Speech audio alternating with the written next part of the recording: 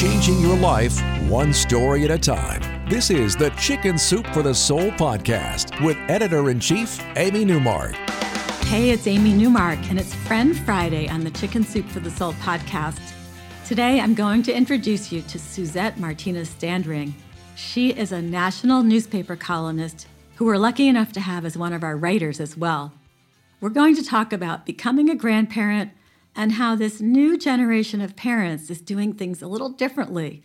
They have elaborate pregnancy announcements, gender reveal parties, and even make announcements when they're just trying to get pregnant. Suzette, welcome to the Chicken Soup for the Soul podcast. Thank you. It's such a delight to be on with you, Amy. Well, I was so pleased to meet you a couple of years ago at the annual conference of the Society of Newspaper Columnists. So let me tell our listeners about you. Suzette is a past president and now executive director of this National Society of Newspaper Columnists. She writes a column for the Patriot Ledger in Massachusetts, and her column is syndicated nationally through Gatehouse Media. She also wrote 2 award-winning books about writing. In 2014, The Art of Opinion Writing, and in 2008, The Art of Column Writing. And those books are used in journalism courses, such as the one at Johns Hopkins University. Suzette is the host of It's All Right, spelled W-R-I-T-E, with Suzette, which is a cable TV show about writing. She has written several Chicken Soup for the Soul stories, and there's a lot of humor in them, which makes sense since one of her many hats is being a humor columnist. She's won many journalism awards, and she's constantly speaking at conferences about writing and journalism. So we're very lucky to have Suzette as part of the Chicken Soup for the Soul family, and we're so glad she came on the podcast today. And we're going to talk about Suzette's 2 latest Chicken Soup for the Soul stories that are in our new book, Chicken Soup for the Soul, Grandparents. It went on sale March 26th, so it's brand new. So Suzette, let's talk about your first story, which I found very amusing, about how your daughter announced that you were going to possibly, in the future, potentially become a grandmother. It is really funny, isn't it? Because I'm 64, and back in the day, the only announcement that would ever come out is, guess what, everybody, I'm pregnant. But now it seems that when my daughter was pregnant 14 years ago, it was, guess what, we're trying, which I thought was really comical. And the story behind that is that when people announce that they're trying, it's, of course, very different from it's actually happening. And so there's a lot of expectation every single time you talk to that person. And I quickly learned that there's an etiquette involved, which is stop asking about it. That makes total sense, unless you're planning a trip or something and you really need to know if there's a due date in your future, you know? Yes. Yes, and what's so funny is that when a couple is trying and nothing's happening for a matter of weeks and they start to stretch into months, it becomes very stressful to the couple. And I quickly learned I had to quit asking about it. And when she finally made that announcement that, guess what, it's really happening, this is like 9 or 10 months later, I was so used to not reacting, not asking, that I couldn't pop my cork. We were both like convicts in a prison yard going, is it really possible to break out tonight? We really didn't know how to react to the news, either one of us.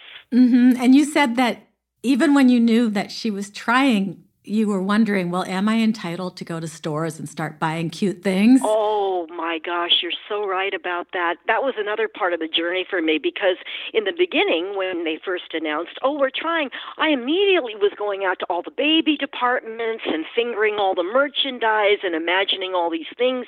And then as weeks started to stretch into months, I told myself, I don't really belong here. And I felt that I couldn't keep doing this to myself because it would cause me to put pressure of expectation on my daughter. And so I thought, you know what, just act like nothing's happening at all. Don't even go to those stores. Don't expose yourself to anything. And so that, when she finally did make that announcement, it was, am I really allowed to react now? You know, we had a story in the grandparents' book from another first-time grandmother. And this gets us into the area of how the kids announce pregnancies now to the prospective grandparents. So this woman, daughter handed her what she thought was a flash drive. And so she's looking at this thing and she's like, how do I get this into my computer? Because it's this long white plastic thing and she thinks it's a flash drive. And her daughter just started laughing at her because it was the, EPT pregnancy test or whatever. Oh, good thing she didn't insert that. Exactly. And you know what else I find so interesting about today's new generation of parents is these gender reveal parties. Have you seen those? I mean, they're crazy, elaborate undertakings. Oh my gosh. Now this part wasn't in my story, but the other part that I noticed was that when my daughter actually went into labor, she and her husband packed a knapsack full of things like books, hard candies, CD, DVDs, aromatic massage oil, all this stuff. And I remember thinking, boy, things have really changed because I don't remember bringing all this stuff into a delivery room. Well, in no time at all, it was all kicked under the bed when the hollering started. But it's funny how there is such a different approach these days. Are these kids going to grow up doing everything for Instagram?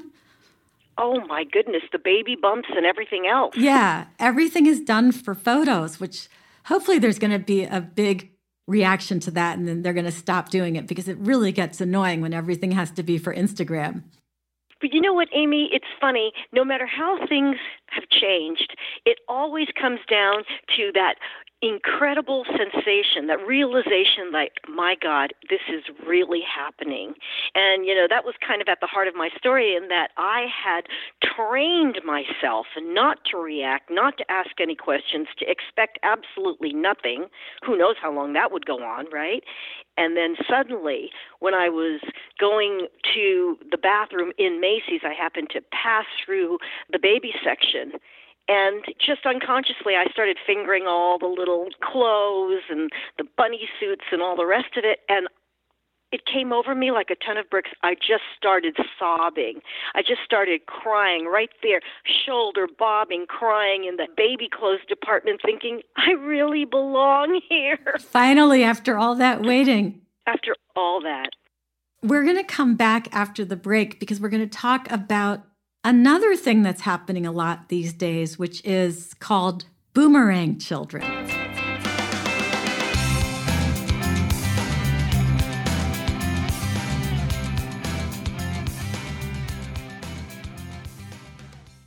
We're back with Suzette Martinez-Standring, and we're talking about how this next generation of parents is doing the whole telling the grandparents that they're pregnant thing and how different it is from how it was done 20 or 30 years ago. And now we're going to talk about another new trend, which is boomerang children, which I think is actually great. And I wish one of my kids would boomerang back into my house for a while. But I know you had a great situation. And by the way, it's not that the kids necessarily need to boomerang. Sometimes they just do it by choice, which makes the parents the luckiest ones of all. So tell us about what happened with your daughter. Well, in 2004, she became pregnant with her first child. They were living in California. We're here in Massachusetts. And it's funny, all those years she always wanted to remain in San Francisco. But once she got pregnant, it came over her that she really wanted the child to know her grandparents and she wanted to live close to us, which thrilled us to no end. And so my husband said, why don't you relocate to Massachusetts, move in with us, get on your feet, and then you can find a place. Now, at that time, little Bella, their brand new baby, was only 5 months old when they relocated. And it was really so comical because my husband, it's a second marriage for both of us. But my husband never had children from his first marriage. And so everything was brand new. He was excited to have this instant family. He had all these little dreams about how he would be bouncing little Bella on his lap as they watched action movies, blow 'em up scenes. Who knows what he was thinking. But the funny thing was he had no idea how much equipment and a 20-mule team is required when a baby moves into the house. Yeah, that's really funny. Nobody knows. I remember when I had my first child, I had a tiny little wicker basket filled with his little toys, and I somehow thought that was going to be it. And then he ended up taking over like 1,000 square feet of our apartment. Oh my gosh. And there was an upstairs bedroom that had actually a good-sized walk-in closet that the kids were going to move into. And my husband said he saw me starting to clear out another bedroom down the hall, and I told him this is going to be the nursery. And he said, well, wait, why does a little baby need so much room? Why can't you just put the baby in that closet? No. And I had to laugh because he, in his mind, had no idea about the toys and the layout and all the kind of stuff that goes into raising a little baby. And it was just so hilarious because it was like he needed triage or something, because I kept thinking about all the baby protection that was going to be needed in the house, how we were going to have to get rid of some of the furniture, how things were going to be taken over by yards and yards and miles of toys and all the rest of it. And somehow he thought everything was going to be contained in that little room upstairs. Yeah, we have a lot of stories in this new Chicken Soup for the Soul Grandparents book about grandparents discovering that there's even more stuff these days than there used to be for taking care of a baby. Touring a baby store and being introduced to all this new technology and all these cool things that are must-haves today that none of us had before when we were raising our kids. Oh, you're so right, Amy. Remember when we used to have just the little umbrella strollers that were so portable, and nowadays they have those great big all-terrain strollers now? That's right. 4-wheel drive, the whole works. Well, the whole works. I'm going to put you on the spot now that we've finished talking about the experience of being a grandmother, because we are introducing this, new book about grandparents. But now I'm going to put you on the spot because I know we have a lot of writers listening to the podcast. Can you give us 3 tips for writing a great newspaper column? Well, I think number 1, you have to have a great idea, something that moves you. You should feel emotionally connected to the subject, because I really believe if you feel it, you can convey it. And probably in that you're doing factual storytelling, much like when you're writing these stories for Chicken Soup for the Soul, but when you're writing a column, it's usually from your first-person perspective. And if you can be brave and factual and vulnerable and emotionally evocative, those are very important, essential components to writing, whether you're writing an essay, a column, or even a story.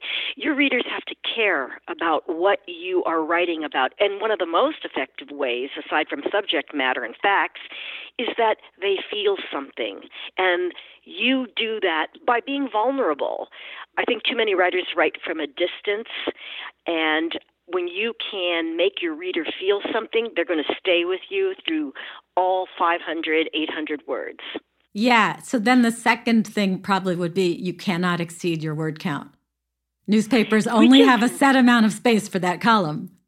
That's right. And 500 words can be very, very difficult. It's so much easier to write long than short.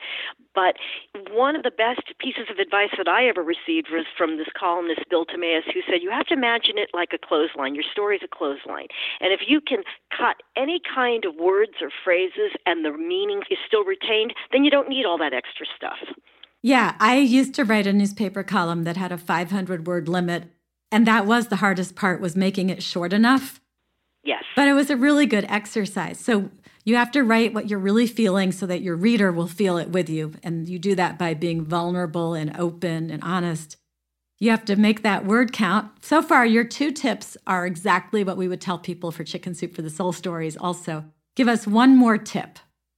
Well, let's see now. I think that being visually descriptive and using active verbs is very, very helpful, because I think active verbs are better than just adjectives. People can be very flowery, putting in, say, 3 adjectives per sentence. But if you have a good verb, a strong verb, a descriptive one, that's probably better, and it covers a lot more territory than being wordy. You are so right. One of the things I always complain about is when I get a story from somebody and I can tell they just took a creative writing class and they were told, put in colors and describe it. So I'll get a story and they'll say, I got into my red Nissan Sentra with a white stripe and I was wearing my green jacket, and that's so boring. I would rather have them say, I got into my car and screeched out of the driveway. Now I'm feeling something.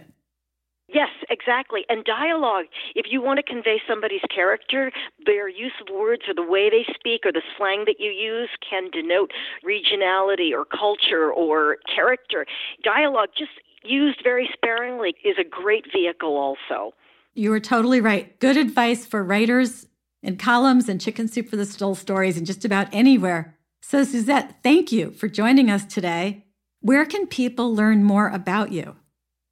I have a website, www.readsuzette.com. That's SUZETTE, readsuzette.com. And also, if those people are interested in writing, the National Society of Newspaper Columnists is having a conference. It's terrific for all writers. That can be found on columnist.com. And I always welcome anyone to contact me. Thank you for joining us today. I'm Amy Newmark. Thanks for listening to the Chicken Soup for the Soul podcast today. Come back for our next episode for more inspiration and life-changing advice. And don't forget to subscribe to the podcast on Apple or Google or wherever you like to get podcasts so that you will receive each new episode automatically.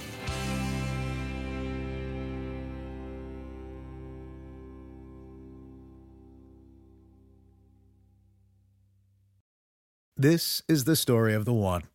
As a maintenance engineer, he hears things differently. To the untrained ear, everything on his shop floor might sound fine, but he can hear gears grinding or a belt slipping. So he steps in to fix the problem at hand before it gets out of hand. And he knows Grainger's got the right product he needs to get the job done, which is music to his ears. Call, click Grainger.com, or just stop by. Grainger, for the ones who get it done.